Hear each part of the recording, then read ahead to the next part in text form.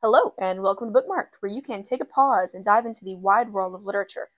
Now, before we get started, just want to let y'all know that this episode may contain spoilers, so please listen at your own risk. And the views expressed in this podcast are the views of the participants and are not shared by the Benton School District. So we've got another First Chapter Friday for this episode. I'll be reading the first chapter from the book Fire from the Rock by Sharon M. Draper. And the Fire from the Rock is based loosely on the events of Central High School from Little Rock, Arkansas during the Civil Rights Movement during the 1950s. And so it's Sylvia Patterson is looking forward to going to high school and enjoying the more adult responsibilities that come with that. You know, clubs, football games, dances, all that good stuff. And things are kind of crazy for her right now because it's the middle of the Civil Rights Movement and schools have just been ordered to integrate. So, and one of Sylvia's teachers asks her to be one of the first black students to go to Central High School. And Sylvia, on one hand, wants to be a force for change and to kind of break the status quo, I guess, but she knows that if she goes, she will face discrimination and hate and potential bodily harm. So she's also a little afraid to. That's kind of her story. So this is the first chapter from Fire from the Rock by Sharon M. Draper.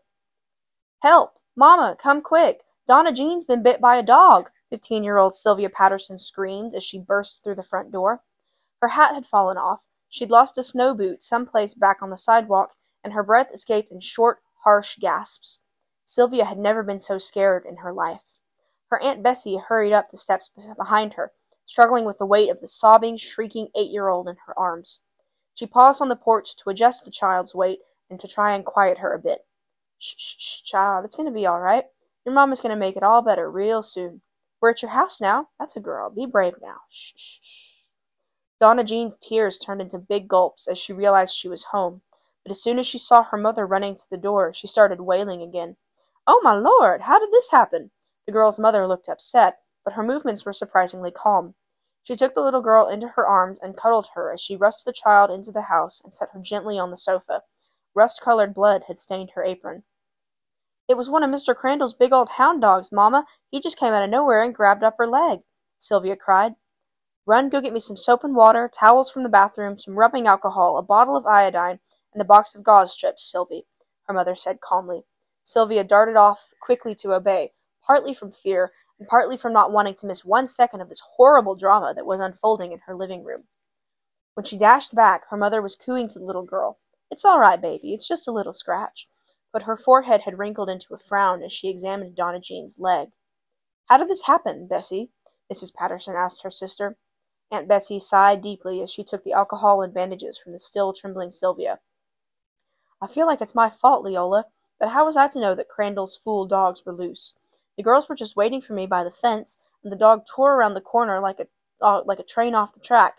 He wrapped his jaws around her leg before I could turn around. Oh, Lord! She put her head in her hands. Every colored person in Little Rock, Arkansas knew all about the Crandall family and their vicious dogs. Mr. Crandall, the owner of a local barber shop, and surely the meanest man in the country, has trained his dogs to attack Negroes. Sometimes he conveniently forgot to tie them up. All his friends probably thought it was really funny, but all the colored people thought it was terrifying. Last year, at least 5 people, and all of them Negroes, had been bitten by one of his dogs. Crandall's wife, Eileen, was known as the most vocal segregationist in town. She and her friends, all of whom wore cat-shaped eyeglasses, Sylvia had noticed, protested vocally when the buses, the police force, and the university had been integrated. They had recently formed something called the Mothers Coalition to prepare for protesting against possible school integration. The Crandalls had 2 teenage children, a thick-shouldered, crew-cut-wearing son named Johnny, who was an outstanding player on the Central High football team, and a thin, pale daughter named Callie, who mirrored her mother in looks and attitude. Sylvia and the rest of her friends walked to school the long way rather than go past the Crandalls' house. Aunt Bessie should have known better, Sylvia thought angrily. She bit her lip, frustrated with herself as well. I should have known better, too. With its peeling yellow paint and sagging front porch, the Crandall house looked dingy.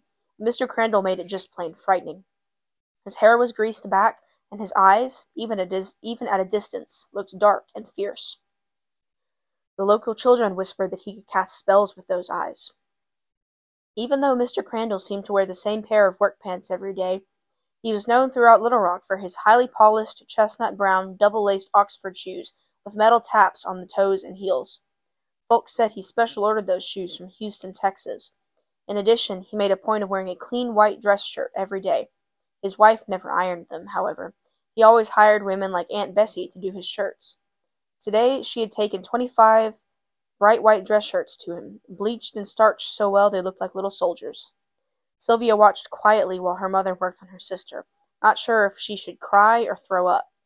She took deep breaths of the stuffy air in the living room, but she felt dizzy and enclosed. "I just went to deliver his laundry," Aunt Bessie said, weeping, as she helped her sister watch Donna Jean's wounds. Some of the water in the basin, tinged pink with DJ's blood, sloshed onto the carpet as DJ's mother squeezed out the washcloth. "Why are you still doing laundry, anyway?" Sylvia's mother asked angrily. "You've got a successful beauty shop. You don't need to be doing this." Bessie nodded her head in agreement. I know. I shouldn't have taken the girls with me, but I'd promised them a treat. You know how much they love Mrs. Zucker's cookies." Donna Jean had stopped screaming and only cried out when they touched a particularly tender area. "You know, you're the only colored woman in Little Rock who will still do laundry for that fool," her sister said bitterly. "You let him talk to you like you're a child, and he only pays you 10 cents a shirt." Sylvia looked up in surprise. Her mother rarely showed anger against anyone, especially her own sister. "You used to work for his wife," Aunt Bessie retorted. "I went one time. Then, because she treated me like dirt, I refused to go back, like you should have years ago," her mother said flatly. Aunt Bessie's shoulders drooped. She had told the girls to wait for her outside Mr. Crandall's back fence while she collected her $2.50. Mr. Crandall always took a long time because he checked every shirt for brown marks or for water spots before he would pay her. Hateful old man never finds any spots. He just likes to make Aunt Bessie stand there in the cold. Sylvia noticed her hands were squeezed into fists. "It was cold, Mama," Sylvia explained quietly. "Donna Jean had the jump rope she got for Christmas, and she was jumping a little to keep warm, I guess. Both of us were giggling and acting silly. Maybe a little scared, too. Then that dog got loose and headed straight for Donna Jean. I tried to get her out of the way, Mama. Really, I did, but that dog was too fast." Sylvia kept replaying the scene in her mind, trying to figure out how she could have been faster, quicker, smarter, something that might have helped her sister. "But superheroes only exist in my comic books," Sylvia thought with a sigh. "In real life, innocent children bleed, and people like me just feel guilty and helpless." Her mother reached over and gave Sylvia a hug. "It's not your fault, child," she said gently. "You did the best you could. Donna Jean is going to be just fine." Sylvia pulled away. "But it shouldn't have happened, Mama. What kind of person trains a dog to bite little children?" she asked angrily.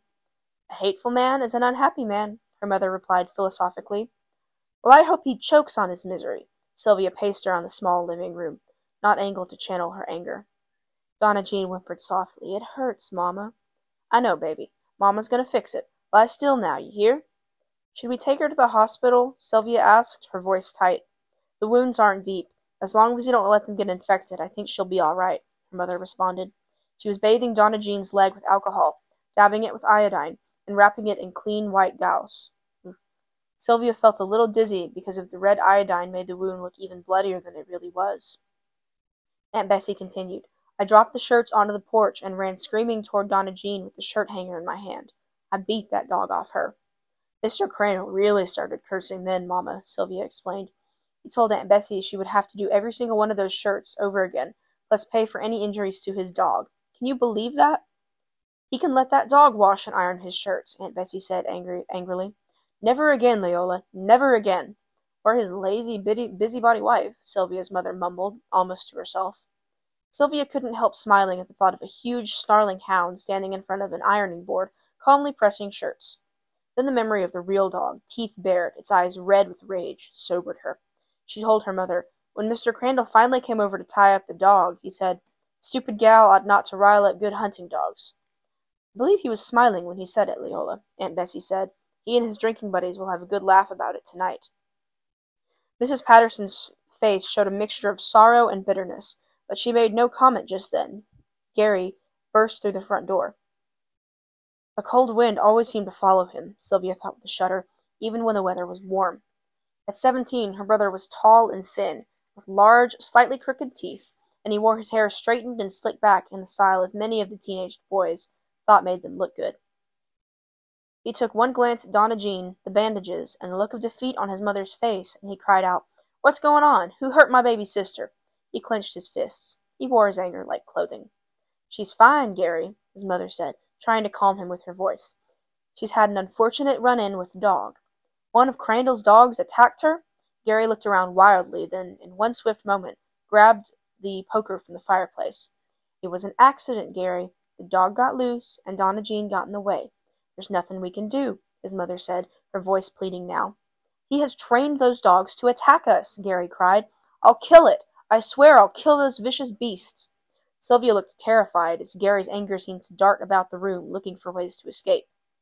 Aunt Bessie grabbed his upraised arm and took the poker from him. "No, you won't, Gary. Calm down.